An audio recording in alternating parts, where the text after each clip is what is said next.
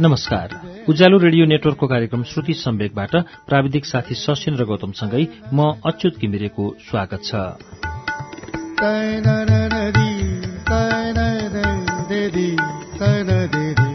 श्रुति सम्वेकको आजको श्रृंखलामा पनि हामी भुवनहरी सिग्देलको उपन्यास जदौ मालिकको वाचन लिएर आइपुगेका छौं। जदौ मालिकको हामीले गएको साता 7औं श्रृंखला वाचन सुन्यौं। 7औं श्रृंखलासम्म पुग्दा नायक हरि र उनका साथी पुडासेनीजी राजापुर पुगेका छन् र राजापुरमा उनीहरूको खातिरदारी शुरू भएको छ। पुडासेनीजी नुहाएर आइपुगेका छन् भने हरिजीलाई नुहाइदिनका लागि जमिनदारका केही महिलाहरू तयार भएर बसेका छन्। अब के हुन्छ सुनौ भुवनहरी सिग्देलको उपन्यास जदौ मालिकको 8औं श्रृंखला।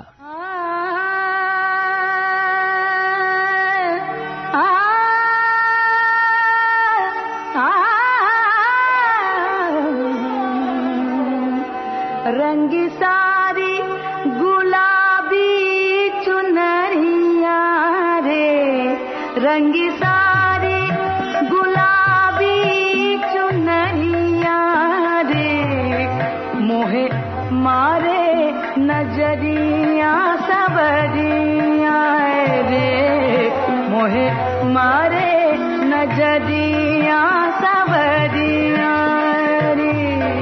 यस्तो सोच मनमा आउँदा रिङ्गट लाग्यो मलाई। नुहाउन मानिन भने तिनले जकड्छन् भन्ने मलाई थाहा छ। पुडासेनी चाहिँ भाग्ने विचार पनि मैले गरिन। यसको उपाय मैले माथि कोठेबाट गरेर तल आएको थिएँ। म धारा नजिक पुगेँ। मेरो मुखाकृति गम्भीर थियो। ती दुवै चुपचाप मलाई हेरेर उभिएका थिए। उनको हेराइलाई मैले चितुवाले आफ्ना शिकारमा केन्द्रित भएर ढुके चाहिँ माने। मैले बिस्तारै सोधेँ, नानी हो तिमीहरूको बस्ती कति टाढा छ? दूर पडत मालिक, एउटीले भनी। तिमीहरूको नाम के हो भन? इनका जमुनी मेरा मौरी, अर्कीले भनी। ल यो मैले दिएको इनाम हातमा थाप। मैले भने, कायका इनाम मालिक? चुपचाप थाप न। तिनले गाह्रो मानेर मुट्ठी खोले। मैले 5-5 रुपियाँ तिनका हातमा राखिदिएर भने, तिमीहरू घर जाओ, मालिकका पाहुनालाई नुहाएर आएको भन। म पनि माथि मालिकलाई भन्नेछु, जमुनी र मौरीले राम्रोसँग नुहाइदिए। म बाल्टिनको पानी लोटाले उभाएर जिउमा खन्याउन थाले। दुवैजना पक्क परेर उभिएका थिए। मैले भने, जमुनी खोइल्याउ साबुन, तिमीहरू आफ्नो घर गइहाल। रात रहेका खबर ब मालिक के? मौरीले बिस्तारै भनी। मौरी र जमुनीले रात बस्ने कुरा गरेका थिए। मैले आज हामीलाई थकाइ लागेको छ, घर जाओ भनेर पठाइदिएँ पनुला मालिकलाई। तिमीहरूलाई गाल पर्दैन, ल जाओ।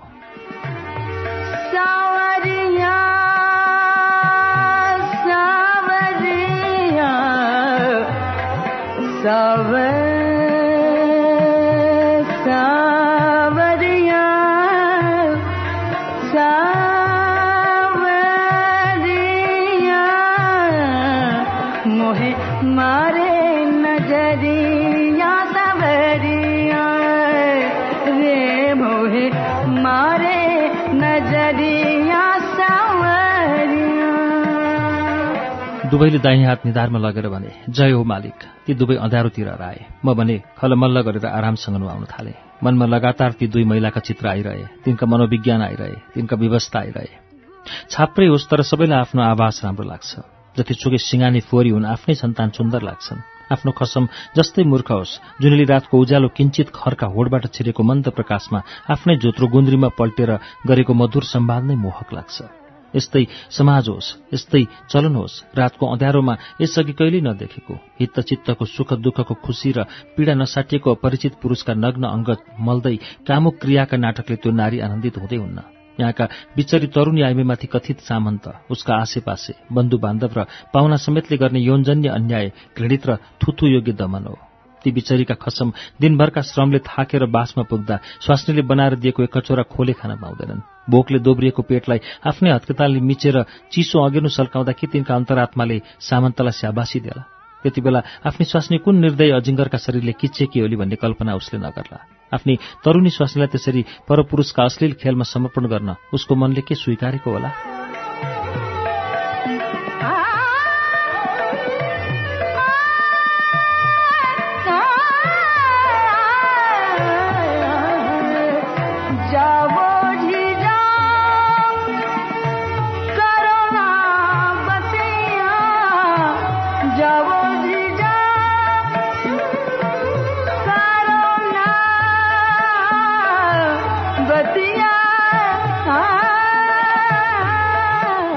यिनै जमुनी या मौरीका कथित लोग्ने आफ्ना हातका औँलामा उठेका ठेला सुमसुमाउँदै छाप्रामा पुग्दा सानो दुधमुखे भोकले अत्तालिएको होस्, ज्वरोले धिङ्नाएर च्याठिएको होस्, आफ्नो थकाइ र भोक पनि सहज र न्यायपूर्ण ठानी दुधमुखेका मुखमा औँलो घुसारेर भोक र ज्वरोले उखति त्यो लोग्नेले गर्नुपर्दा कस्तो अनुभूति गर्ला हो?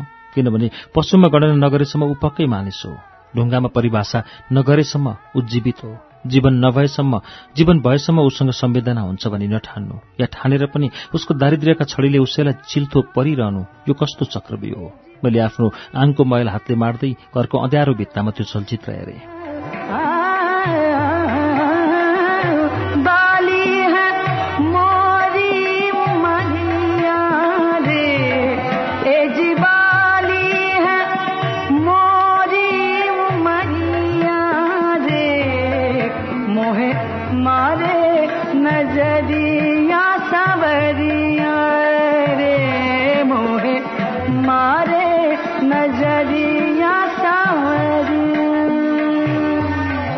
थकाइले लस्त पारेको ज्यानलाई त्यो नुहाइले नयाँ तागत दिएको ठान्दै म माथि आउँदा प्रोडक्सन एक्लै पलङमा पल्टेका थिए।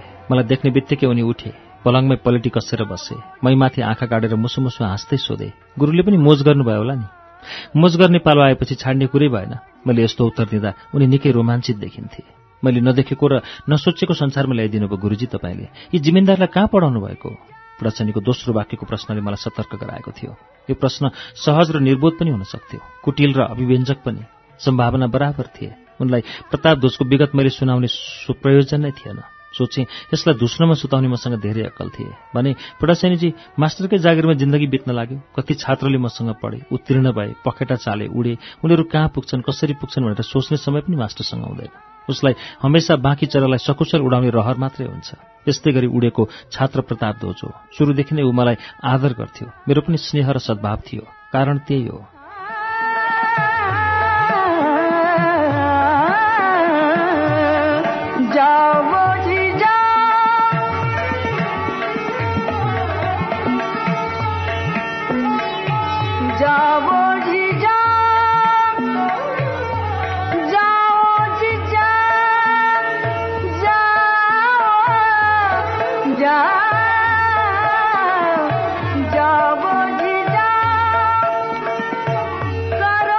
फेरि सोधे, गुरु पहिले पनि यस्ता जिम्मेदारीमा कहिले आउनुभएको थियो र? आफू स्वयं आएको थिइनँ, यसबारे पढेको थिएँ, सुनेको थिएँ।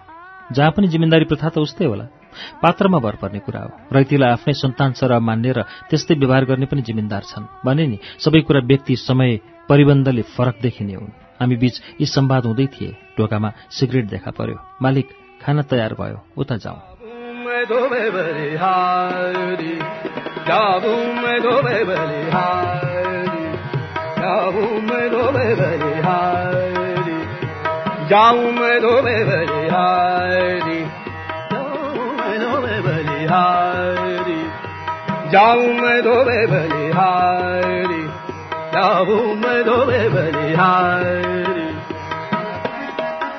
हामी भोजन कक्षमा प्रवेश गर्यौं।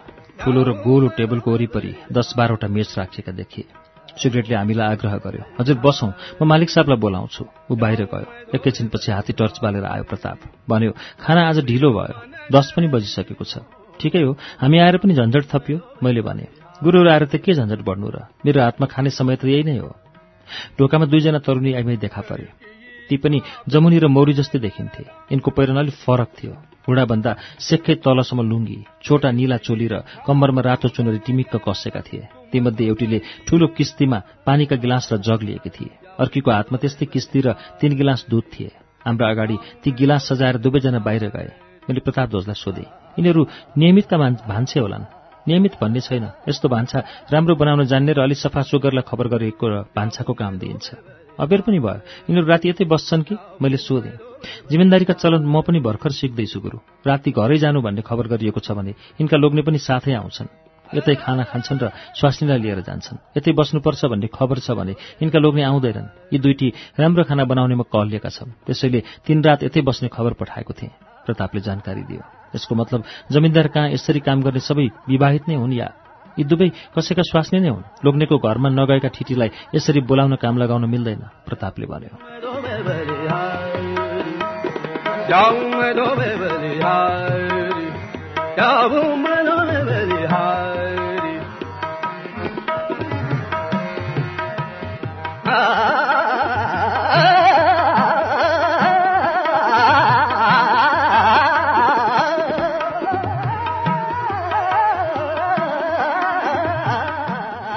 हामीले गफ गर्दै गर्दा तिनले भने हाम्रो भाग सजाइसके।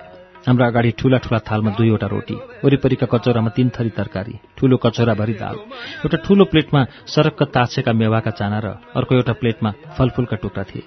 प्रताप ध्वजको थालमा बासमतीको भुजा र छुट्टै कचौरामा माछा र मासु पनि थिए। खाउँ गुरुहरू, रोटी चिसो हुन्छ, यिनले पकाउँदै गर्छन्, प्रतापले भन्यो र आफ्नो थालको भुजा मुस्न थाल्यो। हामी पनि खाना खान थाल्यौँ। साँच्चै स्वादिला परिकार बनाएका थिए तिनले। हामीले थपी थपी रोटी खायौँ। खाना खाइसकेपछि बाहिरको बारदलीमा चुट्न गयौँ। ती दुवै आइमाई हातमा करुवा लिएर उभिएका थिए। भुइँमा ठूलो बाटा राखिएको थियो। हामीले आफै चुट्न खोज्दा एउटीले भनी, नाइ मालिक, हम जल्दी।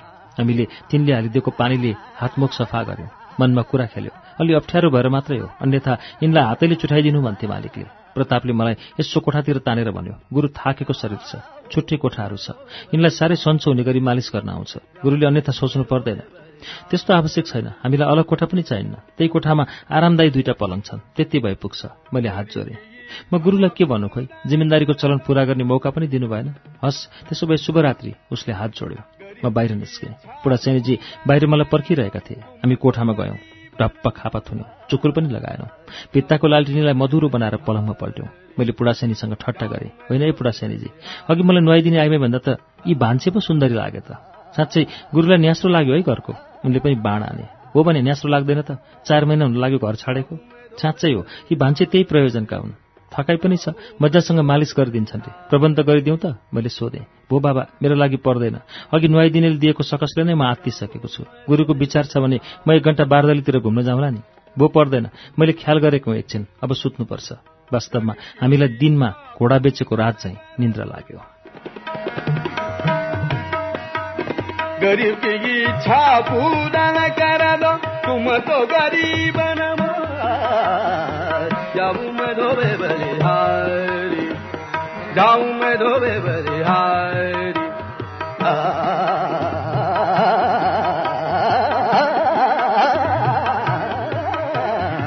जाऊं मैं धोबे बलिहारी, जाऊं मैं धोबे बलिहारी। हामी बिउजिँदा झलमल्ल घाम लागिसकेको थियो। तल धारामा हातमुख धोयौँ। नित्यकर्म सबै सक्यौँ भनौँ। माथि जान लाग्दा भर्याङमै सिगरेटले भन्यो, उता मालिक साहबले बोलाउनु भएको छ।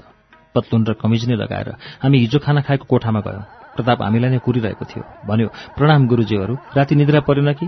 खाना खाएर छुटेपछि हामी सुतिहाल्यौँ, अघि मात्रै बिउज्यौँ। हामीले भन्यौँ, औल लाग्ने ठाउँ हो, बिहान 1 गिलास सखर कागती पानी खानु राम्रो भन्दा रहेछन् यता। पहिले त्यही पानी खाउँ अनि दुध खाउँला।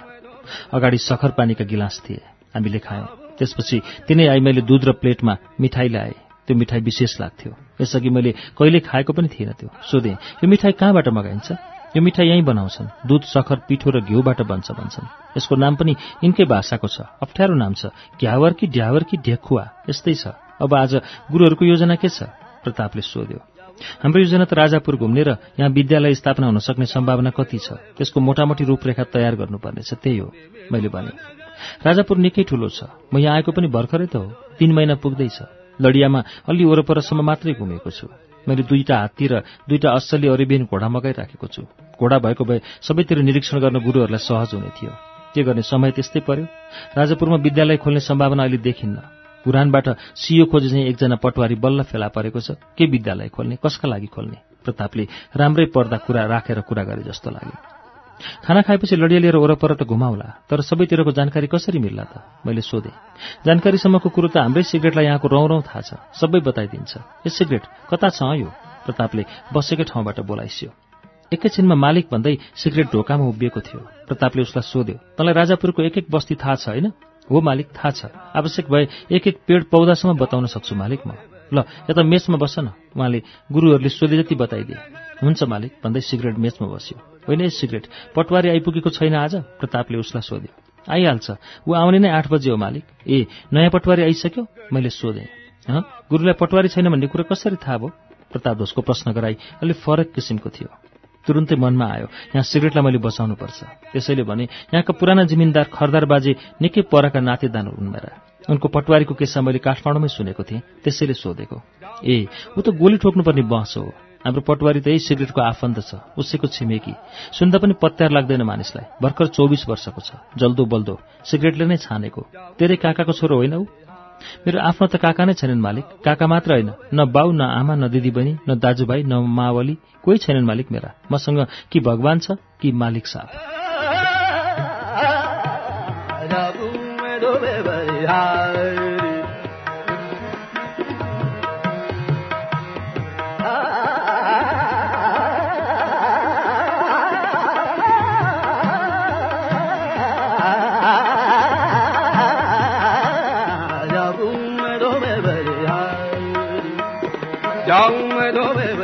सिगरेट भन्दै गयो। मेरो छिमेकमा हलिया छन्, उनलाई म काका नै भन्छु। उनको छोरो मभन्दा झण्डै 9 वर्ष कान्छो छ। उसले कता कता गएर लेखपढ गर्न पनि सिक्यो। नेपालगञ्जमा एकजना पढालेखा धनीका घरको भाडा माझेर 4 वर्ष पढ्यो पनि।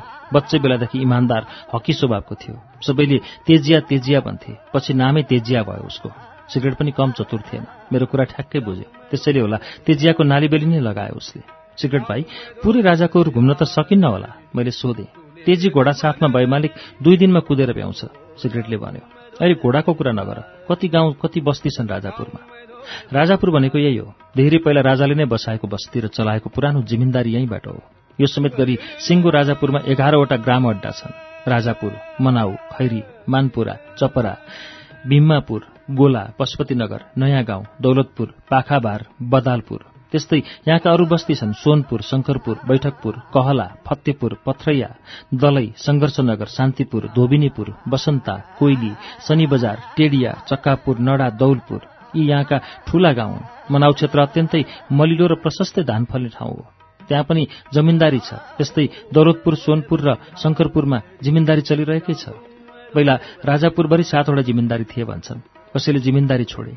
खासै फाइदा नहुने जिम्मेदारी लिलाम हुँदा सकार्ने मानिस भएनन्, ती मासिए। अहिलेका 5 जिम्मेदारीमा पनि हाम्रो सबैभन्दा ठूलो। हामी पछि दौलतपुर 500 बिघा, त्यसपछि मनाउ 400 बिघा र बाँकी 2वटा 250-300 बिघाका जमिनदारी हुन्।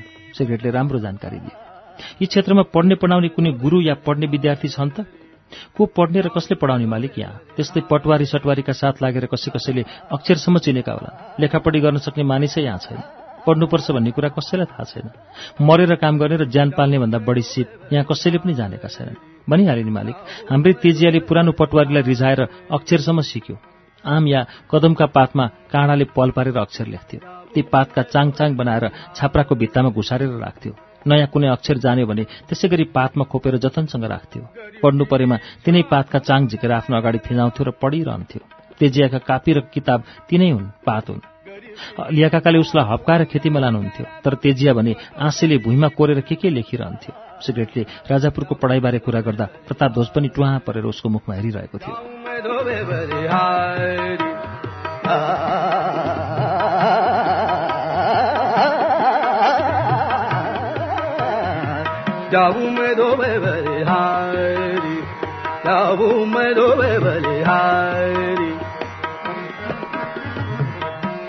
विलक्षण प्रतिभाहरू सुरुमै चिल्लापाते हुन्छन्।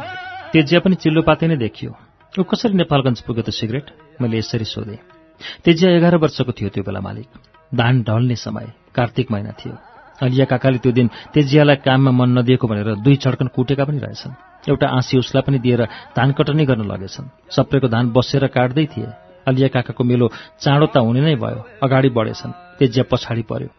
1-1.5 घण्टामा काकाले आफ्नो मेलो मेटेर निरीक्षण गर्दै आए। छोराको मेलो त अघि बढेकै थिएन। उनी रिसाउँदै र छोरालाई गाली गर्दै उसको मेलोमा पुगे। जम्मा 10 हात मेलो धान काटिएको थियो, तर तेजिया भने त्यहाँ थिएन। उसको आँसी ढालेको धानमाथि टक्रक्क राखिएको थियो। बाउलाई राम्रैसँग जिप्ट्याएछ तेजियाले, मेरो प्रतिक्रिया थियो। अनि सिगरेट? प्रतापध्वजलाई पनि मन परेछ यो किस्सा। अनि मालिक काकालाई छटपटी पनि भयो। आफूले अराएको काम नगरेकोले रिस पनि उठ्यो होला। मुरमुरिँदै वल्लो पल्लो मेलोतिर गएर बुझे। तेजियालाई सबैले देखेनौ भने। फेरि आफ्नै खेतमा आएर दिनभरि धान काटे काकाले। उनको मनमा तेजियालाई राम्रै सजाय नगरी भएन भन्ने कुरा त्यो दिनभरि नै पाकिरहेको थियो अरे। घर पुगेपछि डोरीले पाता कसेर लौराले बेसरी भकोर्ने योजना बनाउँदै साँझमा घर पुगे। छोरो घरमा आएकै थिएन। सिगरेटले कहानी सुनायो। बिचरा तेजिया त्यतिबाट नेपालगञ्ज पुगेछ कि के? मेरो पनि उत्सुकता बढ्यो। कहाँ हजुर, काकाको घरमा त रुवाबासी चलिगयो। सन्तानको नाउँमा पछि जन्मिएको त्यही एउटा छोरो थियो। पीर पर्ने त भइहाल्यो।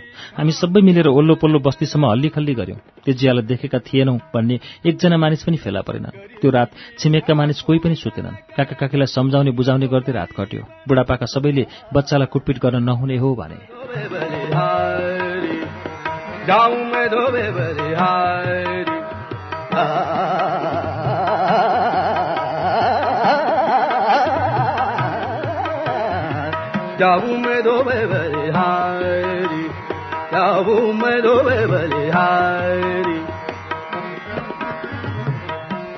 भोलिपल्ट बिहान पनि हामी सबैको दौडधुप सुरु भयो। सबैको एउटै शंका थियो कि घोलतिर डुब्यो कि गिरुवामा गएर आम फाल्यो उसले।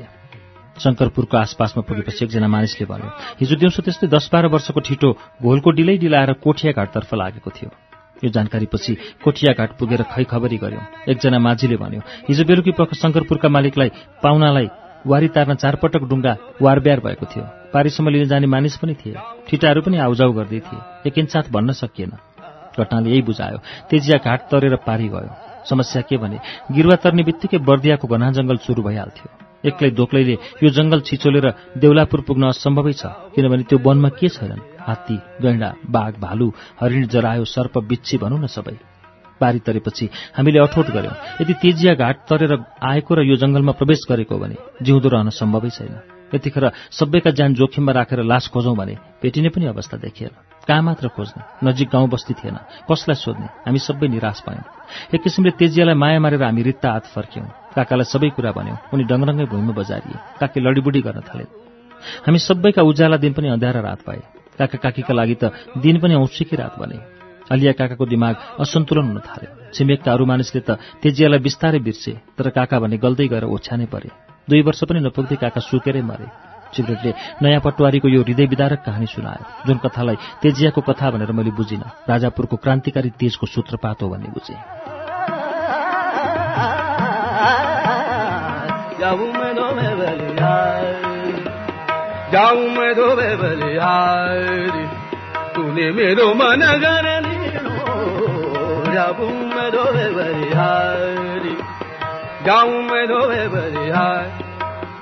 अनि काकी त छन् कि? मैले सोधेँ। काकी छन्, अब त निकै बुढी भए। पढाइको भोकले, तिर्खा र प्यासले निम्ताएको दुर्घटना कठै मेरो मुखबाट सुस्केर निस्क्यो। 4 वर्षपछि के ऊ आफै घरमा आयो कि? बुढाछेनले सोधे। आफै एक्लै घर फर्क्यो। साथमा ठूलो झोलाभरि किताब र कापी मात्रै थिए। कठै कठै मेरो मुखबाट यिनै शब्द निस्के, आँखा रसाए। ल भनौँ मालिक, पढाइको स्थान कहाँ छ राजापुरमा? सिगरेटले उल्टै प्रश्न गर्यो। छैन सिगरेट, तेजिया जस्ता 2-4 जना जन्मनुपर्छ राजापुरमा। तिनले शिक्षाको घाम स्वयं उदाइदिन्छन्। त्यस्ता सपूत र हलिया जस्ता मान्छे पनि समयले जन्माइदिन्छन्। यो समयलाई हामीले कुर्नुपर्छ, अर्को विकल्प छैन। अनि सिगरेट, राजापुरभरि अरू जाति पनि छन् कि थारू मात्रै हुन्? मैले सोधेँ। हाम्रो जिम्मेदारीमा हामी बाहेक अरू जाति छैनन्। पहिले यो ठाउँमा अहिर जाति भैँसी पालेर बस्थे रे। अहिले शनि बजारमा केही मुसलमानको प्रवेश हुन थालेको छ। कुनै गाउँमा मुसहर छन् अलिअलि, सिगरेटले भन्यो। सिगरेटले यहाँ बसी बसी हामीलाई राजापुर देखाइदियो। हाम्रो प्रतिवेदनलाई यति कुरा भए प्रशस्त पुग्छ। एक किसिमको हाम्रो काम सकियो। अब कहाँ हुन्छ गुरु? 3 रात बस्ने कार्यक्रम हो, त्यति बस्नै पर्छ। पुरै राजापुर घुम्नलाई गुरुको यो काम सकिएपछि अवश्य आउनुपर्छ। त्यतिखेर त मेरा हात्ती घोडा सबै बन्दोबस्त भइसक्नेछन्। आज खाना खाएर सिगरेटले घुमाउन लैजान्छ। त लडिया ठिक पार सिगरेट, म गुरुहरूलाई धनसार र बैठक सबै देखाउँछु, प्रताप ध्वजले भन्यो।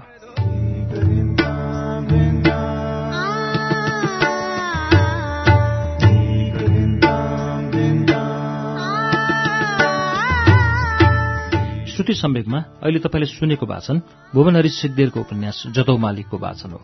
यसको बाँकी अंश लिएर केही बेरमा आउनेछु। उज्यालो सुन्दै गर्नुहोला।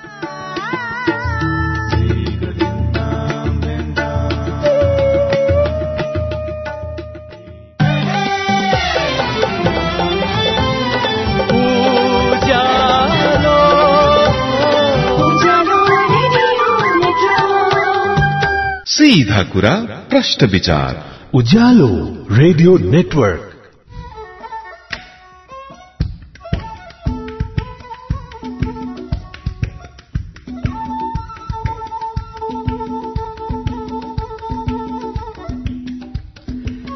कार्यक्रम श्रुति सम्वेकमा तपाईंलाई फेरि स्वागत छ। श्रुति सम्वेक तपाईं अहिले उज्यालो रेडियो नेटवर्क काठमाडौँमा 90 मेगाहर्जसँगै देशभरिका विभिन्न रेडियो स्टेशनबाट एकैसाथ सुनिरहनु भएको छ। श्रुति सम्वेकमा हामी आज भुवनहरि सिग्देलको उपन्यास जदौ मालिकको वाचन सुनिरहेका छौं। अब यसको बाँकी अंश वाचन सुनौं।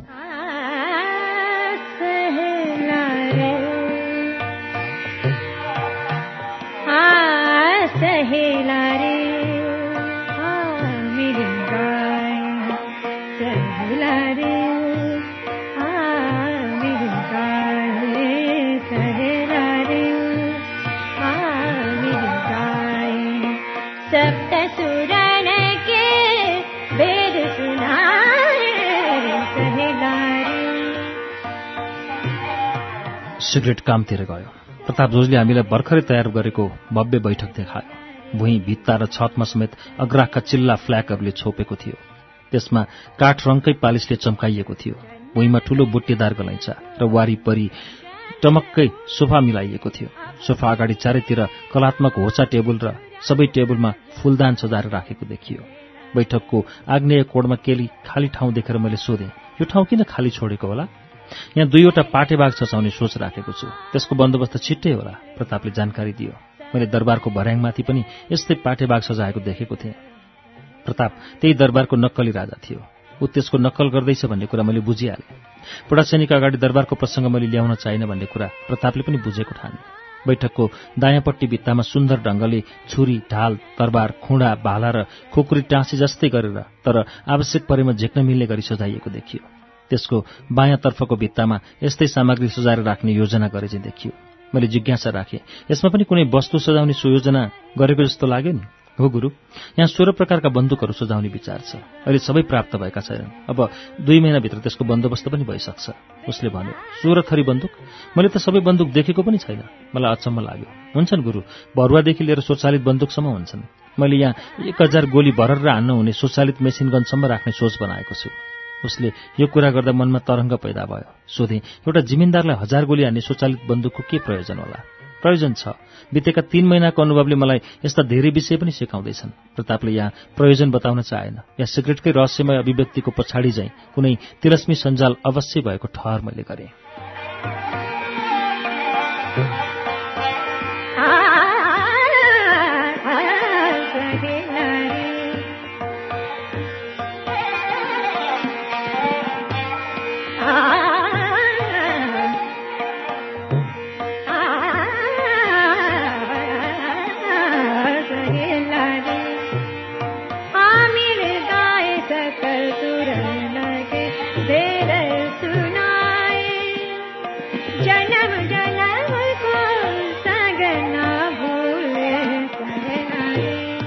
हामी बैठकबाट बाहिरको बारदलीमा निस्क्यौं। बैठक अगाडिको बारदली नै विशेष लाग्दै थियो मलाई। प्रतापले भन्यो, यो बारदलीको भित्तोमा परैसम्मका लागि 10वटा अर्नाका टाउका सजाउने योजना छ। भुइँका दायाँ बायाँ राख्न 5वटा मृग, 5वटा हरिण र 2टा कालो भालुका छाला भर्ने काम भइरहेको छ। उसको कथनले मलाई उही महाराजको दरबारमा पुर्यायो। मनले चित्त बुझायो। सिंहको छोरो हो, स्यालको नक्कल किन गर्थ्यो र? बैठकको बारदली पार गरेपछि निकै बलियो गरी काठको ढोका बनाइएको देखियो। अहिले पनि त्यो ढोका बन्दै थियो, तर कतै पनि ताला छेस्किन मैले देखिनँ। प्रतापले बारदलीकै भित्ताको कुन ठाउँमा के गर्यो कुनी ढोकाका दुवै खापा दायाँ बायाँ सरे। मलाई आश्चर्य लाग्यो, तर सोधिन। हामी त्यही खुलेको ढोकाबाट बाहिर गएर 5 पाइला चालेका थियौँ होला। घर्र आवाज सुनियो। दुवै खापा अघि जस्तै बन्द भए। त्यसपछिको बारदली नै बिरालो पारेर बनाइएको र त्यहीँबाट भुइँतलामा पुगिने सजिलै बाटो थियो। बिरालो बारदली हिँड्दै गर्दा भित्ताका फ्ल्याग दायाँ बायाँ सरे। ठूलो दराज भनौँ कि तख्ता देखियो। मैले गनिहालेँ, त्यहाँ 5वटा खण्ड थिए। प्रतापले ती 5वटा तख्तामा हात लगेर दबाब दियो। टाढा कतै ढोका खुले जस्तो आवाज सुनियो। प्रताप आफैले भन्यो, यो मेरो निजी भण्डार हो गुरु। यी 5 तख्ताका भित्तामा दबाब गर्दा यही भित्ताको तल सानो ढोका खुल्छ। मैले यहाँ धनमाल, रुपियाँ, मडीमाडी के जे राखिदिन्छु। ती सामान धेरै पर पुगेर थुप्रिन्छन्। त्यो गोप्य भण्डार म बाहेक कसैले खोल्न सक्दैन। यस्तो ठाउँमा वस्तु छ, धनको सुरक्षा र आत्मरक्षा त पहिलो दायित्व भइहाल्यो। त्यस्तै यो घरको प्रवेश ढोकाको विशेषता के छ भने पहिलोपल्ट ढोकाबाट भित्र पस्ने मानिस बाहिर निस्कन्छ। यी निर्माण गएका 3 महिनाभित्रै भएका होलान्? मैले सोधेँ। हो गुरु, मैले लखनऊको भुलभुलैया र तिलस्मी निर्माण गर्ने कला त्यहीँका विशेष कर्मीलाई थाहा छ भन्ने सुने। म लखनऊ गएर 5 दिन बसेँ। फेला परे ती शिल्पकार, उनीहरूले बनाएर यो तिलस्मी भण्डार। प्रतापले भन्यो। मेरो साथी पुडासैनी अचम्म मानी मानी ठुल्ठुला आँखा पारेर चारैतर्फ हेर्दै थिए। प्रतापले त्यो तिलस्मी दराज बन्द गर्यो। अघि दराज देखिएको भित्तो फेरि भित्तै बन्यो। काठका फ्ल्याग ठोकेर चिल्लाइएको भित्तो।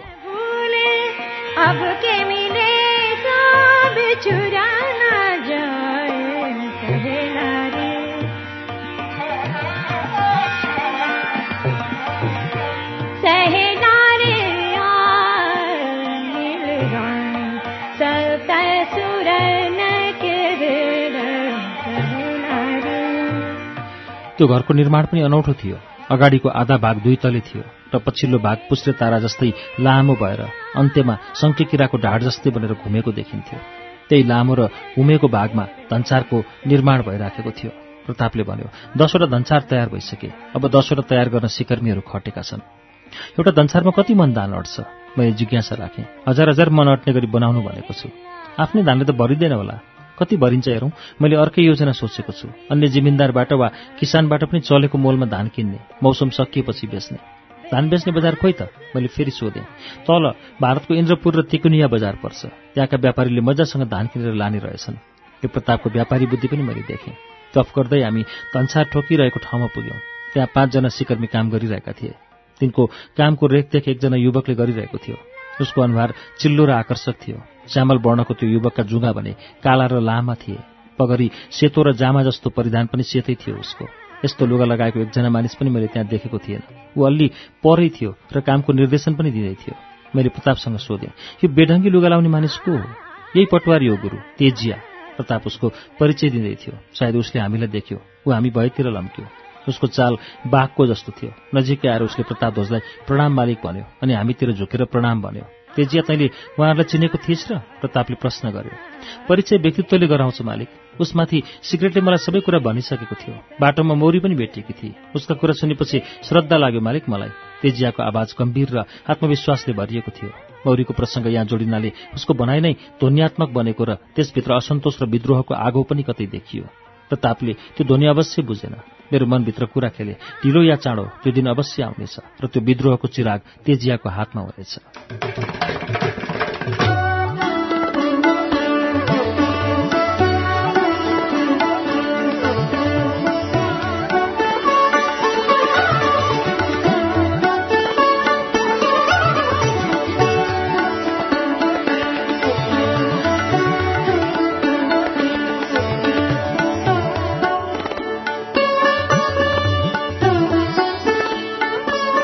रोमकूपसम्म र नङका भित्रभित्र पनि रक्त नली जडान्छन् शरीरमा। दाँतका बीचबीचसम्म रक्त सञ्चार प्रणाली जडान्छन्। शरीरमा पाकस्थली छ, कुम्भी पाक। मन छ र त्यसका दूतहरू छन्। इन्द्रिय छन् किसिम किसिमका। इन्द्रिय र दूतका संवाद निरन्तर छन्। मनको मनन गर्ने दिमाग छ, निर्णायक अङ्ग। कृत्यको र कुकृत्यको मथनपछि निष्कर्ष प्रवाहित हुन्छ। मन मार्फत इन्द्रियलाई बताइन्छ। ती निर्णय, ती निष्कर्षलाई अवज्ञा गर्ने इन्द्रियले शरीरलाई कुकृत्यतर्फ छुट दिँदै गयो भने त्यसमै शरीर पनि आकृष्ट हुँदै गएर असमयमै जर्जर हुन्छ र त्यो पाप एक दिन धुरीबाट कराउँछ।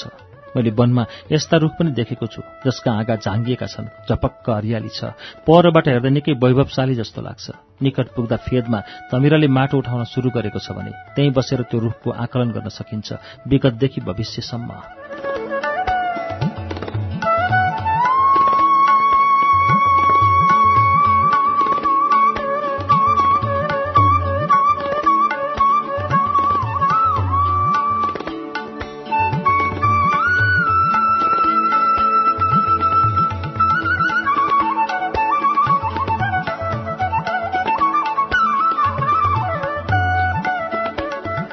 पटवारी र सिगरेटसँगको भेटले मलाई यस्ता कुरा सोच्न बाध्य बनायो। सिगरेटले यो समाजको स्तर, सोच र अवस्थाका बारेमा जतिसुकै जानकारी दिए पनि मौरी या कमलियाका माध्यमबाट तथ्यको सञ्चार कति छिटो र चालै नपाइने गरी भइसक्दो रहेछ। नशा मार्फत रोमकूपसम्म रक्त प्रवाह भए जस्तै यो प्रणाली जिउँदो हुनुको प्रणाम हो। जिमिन्दारहरू यहाँ मनका सन्देशको अवज्ञा गर्ने अङ्ग हुन्। यो प्रणाली शरीर जिउँदो तर विकृत हुनुको लक्षण हो। जिउँदो रहँदासम्म दिमागले सत र असतको सन्देह भने प्रवाह गरिरहन्छ। यो पटवारी समाजको त्यही दिमाग हो। अहिले मेरो दिमागमा 3 जना पात्रले विचरण गरे, प्रताप ध्वज, सिगरेट र पटवारी।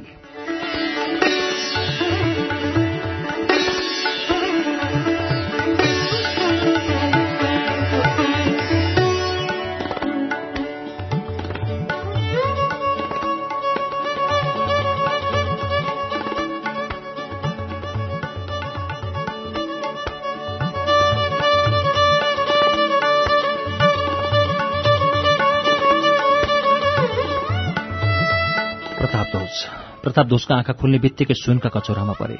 चाँदीका चम्चाले चलाइएको लिटोको स्वादलाई पहिलो रसका रूपमा उसले ग्रहण गर्यो।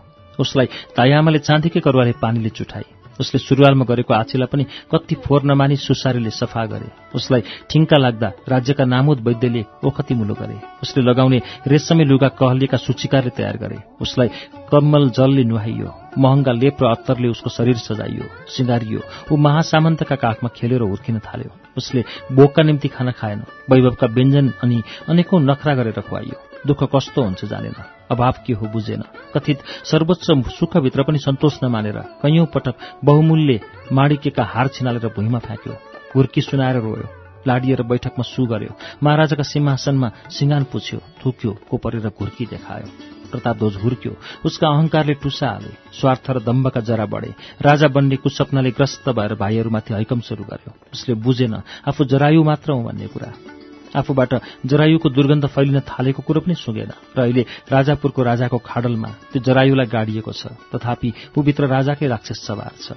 उसले कजाएका रैतीका व्यवस्था र तिनका मनोविज्ञान पनि ऊ बुझ्दैन। रातभरि उसका ओछ्यान तताउने आइमाईलाई बिहान घर फर्किँदा तिनका हातमा राखिदिने 2-5 रुपियाँको इनामलाई आफ्नो हैसियत ठान्छ। मन परेका तरुणीसँग रासलीला गर्नु आफ्नो अधिकार मान्छ।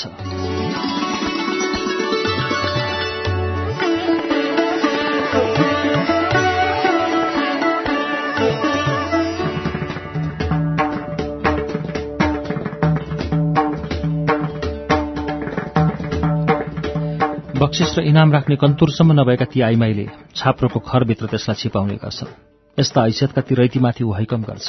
ऊ पात्र आफ्नो लागि निवास बनाउँछ र निवास बनाउँछ। तिलस्मी भण्डार बनाउँछ। 20,000 मन धान संग्रह गर्ने धनसार बनाउँछ। भित्ताभरि अनेकौं हतियारका आतंकले सजाउँछ र 16 थरी बन्दुक समेत प्रदर्शन गरेर अझै ती रैतीलाई थरहरी पारी राज्य गर्ने योजना गर्छ। यो प्रतापध्वज दरबारको भग्नावशेषभित्र बचेको अवशेष हो।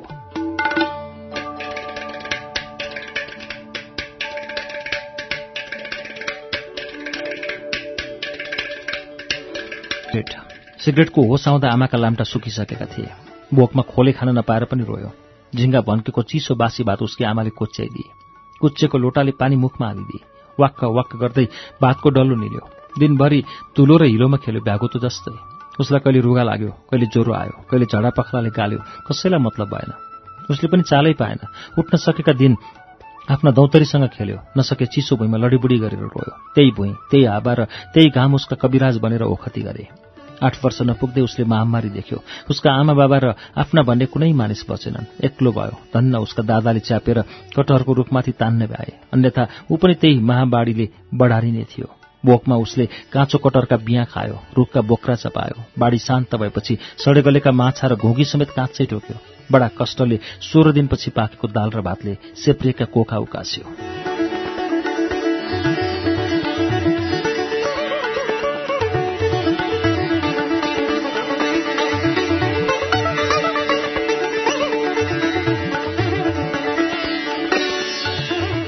पछि दादाले सोनालाई पनि स्वास्नी राखे। तिनका प्यार र तिरस्कार नै नबुझी सिगरेट हुर्क्यो। पहिले सोना र पछि दादाले पनि उसलाई एक्लै बनाएर गए। अहिले ऊ जमिनदारको दया र उसकै जुठो पुरोमा बाँचेको छ। उसको निवास र रनिवास छैन। धनसार र तिलस्मी भण्डार पनि छैन। उसँग कुनै हतियार सजाउने सोख पनि छैन। ऊ 16 थरी बन्दुकका आडमा सुरक्षित हुने सपना देख्दैन। आफ्नै पाखुरा र इमानमा बाँच्न सकिन्छ भन्ने आत्मविश्वासको मालिक छ सिगरेट। ऊ मालिकका हैकमबाट थला बसेका विवश नारीलाई बलात्कार गर्छ। स्वास्नी ल्याएर घरजम गर्नु दुःख ठान्छ र एकल जीवनलाई सुख मान्छ।